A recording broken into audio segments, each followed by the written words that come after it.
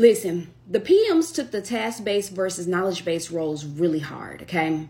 And here's why. A lot of PMs were trying to convince themselves that they are in a knowledge-based role. And I'm going to say this as someone who has been a director of programs, head of programs, somebody who's been a senior program manager at a tech company. Here's what I'll tell you. Not all PMs are created equally. And so there are PMs that have knowledge-based skills and there are those who have task-based skills.